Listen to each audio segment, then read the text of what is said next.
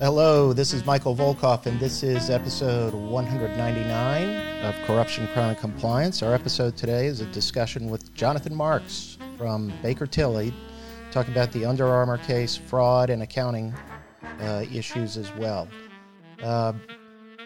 Happy Father's Day to everybody. Hope you're enjoying your family time or enjoyed it by the time you listen to this. Really happy to have Jonathan Marks on the show today. Jonathan and I work together. He's the global head of forensics at Baker Tilly.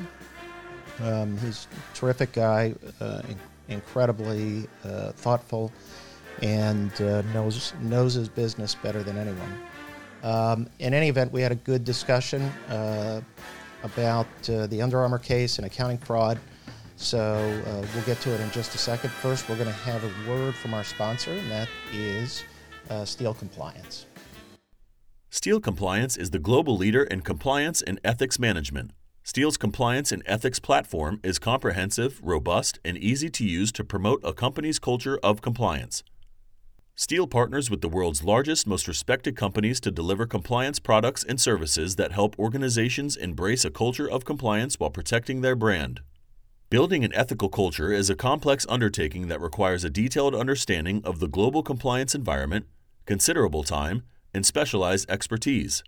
Steele's end-to-end ethics and compliance platform is designed to provide compliance officers with the solutions they need to proactively address changing regulatory and reputational risks. Steele's ethics and compliance automated platform offers critical functions designed to promote a speak-up culture to advance employee engagement, reporting, and incident management, investigate promptly and fairly potential incidents to ensure compliance with your organization's code of conduct and applicable laws and regulations, including anti-corruption, anti-money laundering, antitrust, sanctions, cybersecurity, and data privacy. Manage your organization's compliance policies and procedures to ensure that policies are updated and disseminated effectively so that employees understand your organization's compliance requirements. Educate and engage your organization to promote understanding and how your compliance program applies to day-to-day operations. And evaluate and monitor your organization's business partners, vendors, suppliers, and customers to mitigate risk and ensure adherence to your organization's ethics and compliance requirements. To learn more about Steele's compliance solutions, please contact us at email steeleglobal.com or call 415-692-5000. Well, I'm really glad to have my good friend and colleague, Jonathan Marks, is here today. Jonathan is and I have to give him the title beyond Grand Poobah, but Jonathan's a good friend and colleague, and Jonathan is the head of global forensics for Baker Tilly. We actually work together on a number of cases. And Jonathan, thanks for joining me today to discuss Under Armour. Pleasure to be here, Mike. Okay. Let me set this up. And I've been wanting to do a podcast with you for a while, Jonathan, on revenue recognition issues, because you've taught me so much in that area. But Under Armour finally settled its long-pending SEC investigation. They paid around $9 million for misleading statements and practices relating to its revenue growth. I thought it was also interesting, Jonathan, and I want to get your thoughts on this, that their CEO, Kevin Plank, and CFO, David Bergman, each received Wells notices from the SEC. But that appeared to fade once Under Armour agreed to the settlement. And there was a Justice Department inquiry, but I think it lost steam because I think they thought it was a bigger case than it was going to turn out to be. And it looks like, to me at least, DOJ declined prosecution. But this is a long-running probe with Under Armour. And there was a DOJ and SEC parallel investigation into its accounting practices. But the case centered on, and we'll get into the details, but centered on revenue projections, revenue recognition, and accounting practices. And I just wanted to get your sort of high-level thoughts on the case and sort of the focus of this investigation. Yeah, Mike, I think my high-level thoughts are pretty simple, and that is, it's great to give out good, it's great when there's good news to share, but when there's bad news, everybody likes to cover that up or they don't like to communicate that. And, as you and I have talked about ad nauseum, having 26 consecutive quarters in a row where you're beating analyst estimates or revenue projections is probably highly unlikely. And so, when I think about this case, I can only think about a couple things, off top of mind. One is, where were the controls to make sure that revenue was being recorded correctly? That's the first thing. And the second thing is, is it really that bad to miss a quarter, and really tell the investing public and the stakeholders that, the reasons behind it. It's mind-numbing to me that everybody thinks that they have to communicate good news all the time. And the other thing, and I want to do some other podcasts with you on this because I think it's really fascinating. But there are there now in accounting are well-established rules surrounding revenue recognition. And just to show you how dangerous I am, Rule 606, and you can explain it, but that was made effective, you've taught me, in 2019.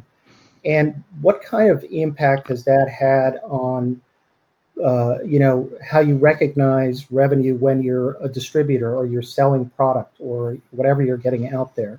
Because to me, it's fascinating, and I would expect we're going to see more cases like this because of that new rule. But what's your thought on that, John? Yeah, I mean, revenue recognition and all the accounting standards and guidance and everything it's been sort of a mishmash up until about a couple of years ago. When they started drafting, ASC 606 to try to simplify the revenue recognition process.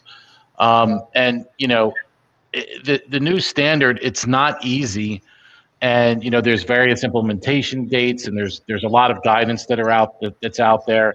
And I think people are really still learning this. But, I think what the accounting gods were trying to do is they were trying to create something that was a little bit more cohesive and all comprehensive, and bring all the disparate rules and regulations together, or the principles together, if you will, into a principle that made sense for everyone, kind of going forward. And the way I like to explain it is, I'll just give you a very, very simple example. And please, there's probably a million derivations out there when it comes to revenue recognition. And I do encourage everybody out there listening to consult with a professional when you're dealing with these types of issues, because, one little nuance can really flip rev rec in the other direction. But Mike, the way I like to explain it is, under the old revenue standards is if you had a 3-year contract and it was for $6 million and it was $1 million in year one, $2 million in year two, and $3 million in year three, you would record it, under most circumstances, you would record $1 million in year one, $2 million in year two, and $3 million in year three. Under ASC 606, depending on certain facts and circumstances, you might actually have to straight line that revenue. So it'd be $2 million, $2 million, $2 million. And so, that's really, some of the things that ASC 606 really does get into. But, when it comes to the purpose, it's really to eliminate discrepancies on how business handle accounting in the case of similar transactions across various industries. I think that was sort of the overarching theme here when it comes to ASC 606.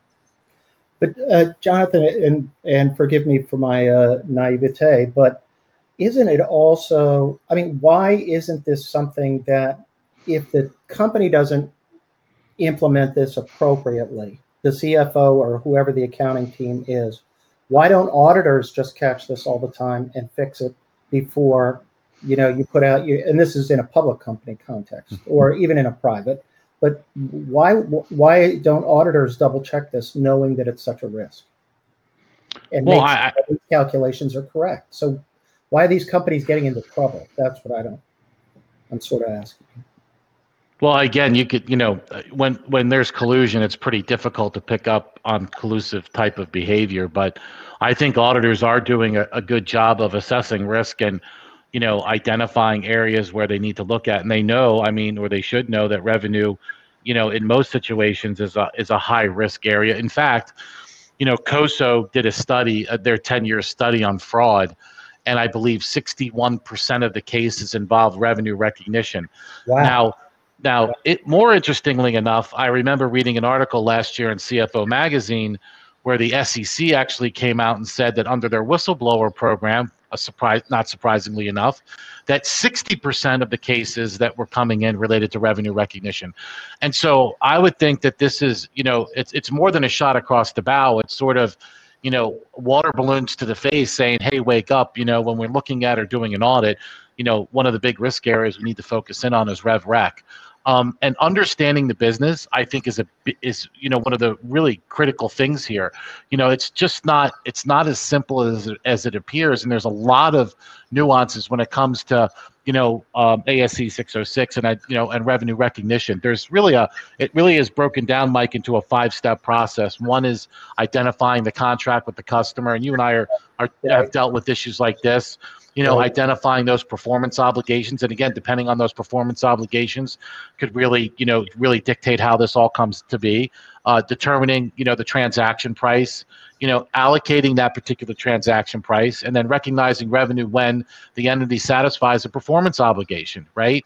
So right. Revenue is recognized when a company actually satisfies a performance obligation by transferring those promised goods or services to a customer, right? So it's not, but Jonathan, it's not then I sign the contract and therefore I'm starting to recognize revenue. I actually have to deliver a service, is what you're saying, or deliver products in that process before I can recognize it. That's right. And the standard actually goes in to talk about control, and it says, when I believe the language is, which is when the customer obtains control of that good or service. So, right, exactly. That's really what it's driving at.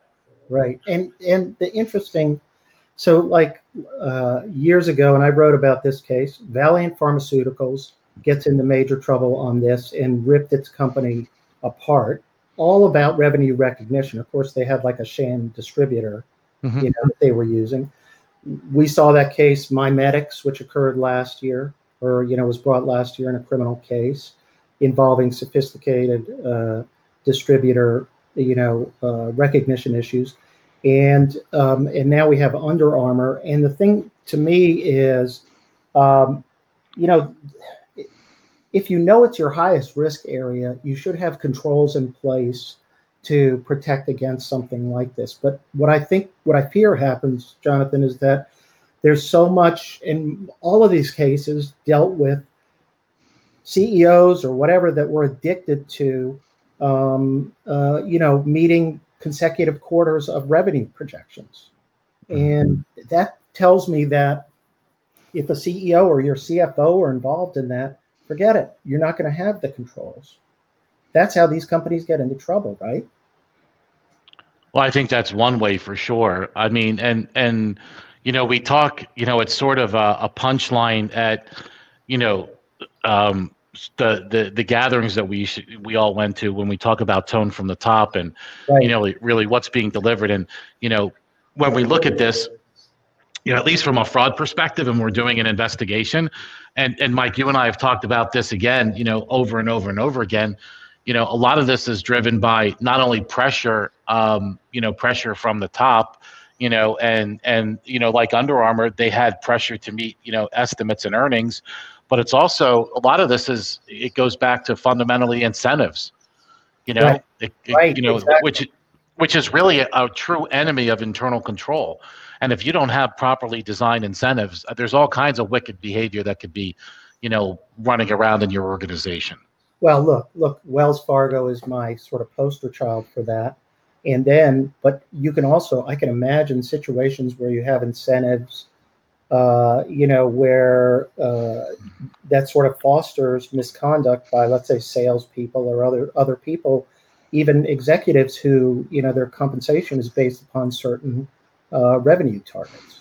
So it raises a whole can of worms. And I think that like controls in that area have to be carefully designed And it requires, if you don't get the backing of the CEO and CFO and, all the muckety mucks to put in something that's reasonable, or that there are loopholes to it, forget it, right? It's going to happen.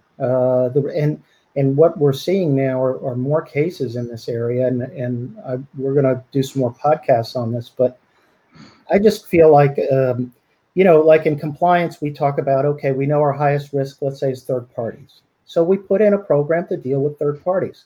Right. From an accounting standpoint, right now, revenue recognition, depending upon your business and business model, is one of your highest fraud risks. So what are you doing about it? That's my question. Well, it's kind of interesting too. Let's take this to the boardroom perspective. If you're running around the boardroom today, or you have a seat at the table, or you happen to be listening in, I just wonder what they're talking about. When it comes to overall risks and risk management of the organization, and what the board is really focusing in on. When we had, obviously, we're still kind of coming out of the pandemic, but I remember when the pandemic hit, people were talking about, reshuffling some of the risks, and some of those risks that were sort of latent actually wound up appearing. Like, for example, supply chain risks became a big risk for some, resourcing risks became, another risk for others, because, they weren't getting the resources they needed either to, manufacture the items or deliver the services. So it's kind of interesting. But, one of the things that, I've been talking about, and, you and I have had, again, many of conversations about this, is, financial reporting, and that, the incentive to keep that engine moving and maintain, sort of the trends that the company had, and like literally prop it up. And again, going back to all of this, I would love to hear from folks out there where the board is actually talking about, financial reporting and revenue recognition, or, even the audit committee is talking about financial fraud and revenue recognition as one of the bigger risks, from a board perspective, because I really do believe it is. Well, in that, what I hear so much about, and we read so much about, is cybersecurity, ransomware, right. All this, and that sort of took the headline, takes the headlines right now, but people still have anti-corruption risks. And if you're a public company, you've got fraud reporting risks, out the wazoo. And what I don't want to see is, sort of some of the trendy topics taking over here, because to me, you've got an SEC, it's all lined up. You've got an SEC ready to just enforce and enforce and enforce. You've got financial pressure that was put on people during COVID, and we're coming out of that. And you have sort of a, go-go market type of thing going on right now, or, at least until last week. And I just see all the incentives, or all the sort of factors coming together. And I can see this increasing as a risk, and I know, and I want to, and I know we've been just talking about this generally, but we'll get to the Under Armour facts in a second. But I just sort of feel there needs to be a little bit more of a heightened focus in this area when you're looking across the constellation of risks. I agree. So let's go. We could do the Jonathan and Mike pontificate hour for hours, but let's go to the Under Armour case for the second. And actually, even in my limited experience in this, I'd never heard of this term, Jonathan, and explain it to me. But the Under Armour was cited for its use of pull forward, in quotes, sales. And how does that tie into fraud, or how does that tie into your accounting practices in that sense? What does a pull forward mean? So pulling forward means that they had commitments, or actually items that were sold, or inventory that were sold in future quarters, that they actually pulled into that current quarter. And pulling forward is not a new concept. It's been around for a long, long, long time. So, much like, channel stuffing or some of the other revenue schemes, pulling forward revenue is something that, like I said, I've been involved in many of those cases where an organization will actually pull through revenue to try to meet, quarterly estimate, or for some other type of reason. So sometimes, sometimes, when you're actually pulling through revenue and bringing it forward, Yeah. the bigger thing is at some point it might run out. So, it's kind of like walking, or climbing up a ladder, and then you go to reach for that last rung and it's not there. And then you fall down everyone and hit your face all the way down. That's usually what winds up happening in these pull forward cases. So the background is that their forecasts, and they were, whatever it was, 26 or 46 months, whatever it was, or quarters, but they were projected to fall short from their estimates, and then they hit a couple of glitches in North America. One was it was warmer, okay, and so their winter sales projections for high-priced apparel went down. Right. And so but actually what they did, and this is incredible to me, who knew about this? And you always ask me, well, you always say to me, well, the CEO had to know. The CEO had to know. And Under Armour pulled forward approximately 408 million in customer orders. And by the way, some of the ways when you read through this was, they were paying people to move it forward. You'd have a contract for like $100, and then they'd say, okay, well, we'll give you a 20% discount if you take delivery in the fourth quarter as opposed to the first quarter of the next year. So you're losing money in that way, but you're also just shuffling the revenue to a different quarter. Yeah, and I think you're also hiding the health of the overall organization. If it's not there, it's not there. Right, exactly. And that's but 408 million, you telling me a public company like that can move 408 million. We don't know how the case started, but there has to be numerous people complicit in this process, right? To get 408 million moved on your books like that. Yeah, one would think, and I think we all know from an investigatory perspective is that, a lot of times, when you have a company, Under Armour is a nice sized company, but when you have a company that's sometimes that big, and people are doing a lot of different things, from accounting to finance to FP&A and all kinds of crazy stuff. Sometimes, people just go about, they're sort of in the engine room and they really don't see the bigger picture. So those people may not know what's going on, but occasionally, while you're going through all of this and you're doing an investigation, you have that one person. And I think this is where the whistleblowers are coming from, that they're saying, well, this is impossible. This just absolutely can't be. This is just wrong. So, we know that they don't disclose the whistleblowers from an SEC perspective, but, I would imagine that that's really what's going on. So, but there was, and if you follow the whole investigation story, I remember there was a public disclosure that they made about sort of their marketing practices, and they were partying in Baltimore and using expense accounts and all that stuff. And then in the end, that part of the investigation appears to either it wasn't as significant, but during that investigation is where they uncovered this. Now that may have started through a whistleblower. We don't know, in terms of the initial. And it seemed like Under Armour had a culture of just go, go, go, go, no matter what. They were into their own success in that sense. So the other thing was that it was over 6 quarters that they did $408 million in pull forwards. And I guess when you divide that amongst those quarters, maybe it's not as significant and as easy to catch. And by the way, that maybe it's harder to detect in that sense. Who's your gatekeeper there? If the CFO's involved in it, Jonathan, how are you going to catch it? It looks like the CFO was involved. Like I said, that's the other thing. One of the things that I had mentioned before is that, I had mentioned the COSO and the SEC article that I had read. Yeah.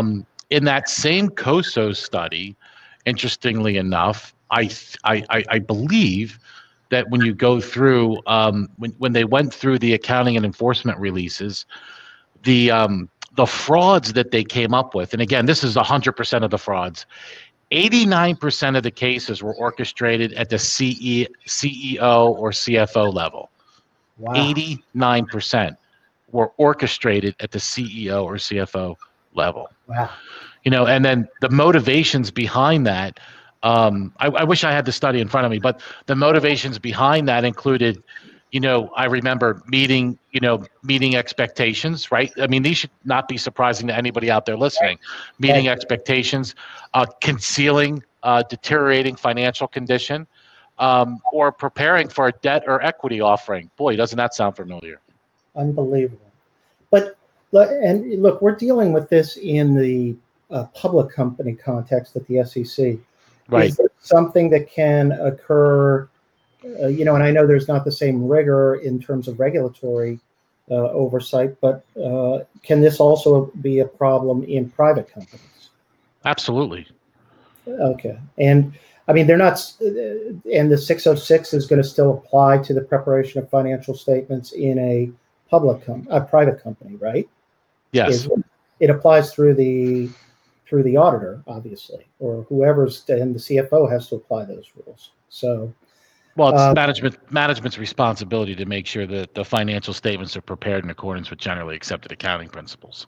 Right. So now, what is your take on, as you see the Under Armour case, and I mean, there's one other layer of sort of what was going on here was we also had sort of misleading disclosures being made by senior management about explanations for their revenue or changes in their revenue or their forecasting going forward. And the SEC, it was not just the false accounting and the revenue recognition issue, but it was also misleading statements that were then made by the company in its, filings and press releases and all that. So is that what we usually see the two of them together, correct? Often, yes, yeah. Often. Because they're driving towards some kind of public goal that they got to meet, and so they're going to end up sort of engaging in misleading representations. So, let me just give an example here. When you're pulling through revenue and you're doing stuff like that, let's take another example. I gave you sort of the 1, 2, 3 from an ASC 606 perspective and how that works. Yep. If you're pulling through revenue and, the investors don't know that, one of the things, like if you took a manufacturing company, for example, like a heavy machinery manufacturing company, right, and you looked at what they did, one of the non-GAAP measures you would look for is backlog. What does their backlog look like, right? And so, again, if you're failing, if you're playing games with that, or you're failing to disclose, how that all comes together, that could be problematic. And so, I think I think you can learn sometimes more about a company by reading the disclosures than actually looking at the numbers in the financial statements. Oh, that's interesting. So before we go, one last question there, just perspective from you, Jonathan. Do you see this as a growing risk area for public companies in this current administration? And do you think we're going to see more of these types of cases? Well, I mean, if you look at Gensler's history, I mean, he's definitely a regulatory type individual. And, we all know that there's been a lot of regulatory, let's just say, guidance that has come out over the past couple of years. I believe that based on what happened over the last 16 or 17 months with the pandemic and, some other factors, I think we're in a target-rich environment right now for, companies playing games with revenue recognition. And so, I anticipate we're going to see a lot more of these cases, and especially now since I believe the SEC has implemented their program with regards to sort of data mining, data analytics. I'm not so sure how theirs works, but I would imagine that there will be outliers out there that they're looking at, and they're probably investigating a lot of companies today and those companies probably don't even know that they're on the SEC's radar. Yeah, I mean, I see this as a fertile area.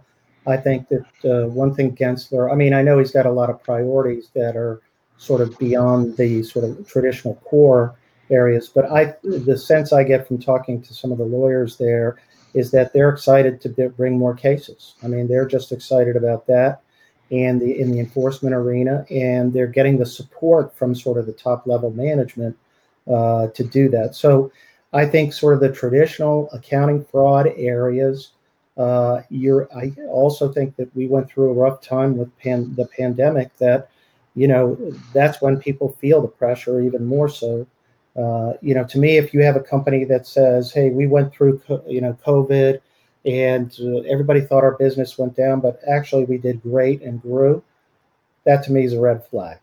I mean, it just is.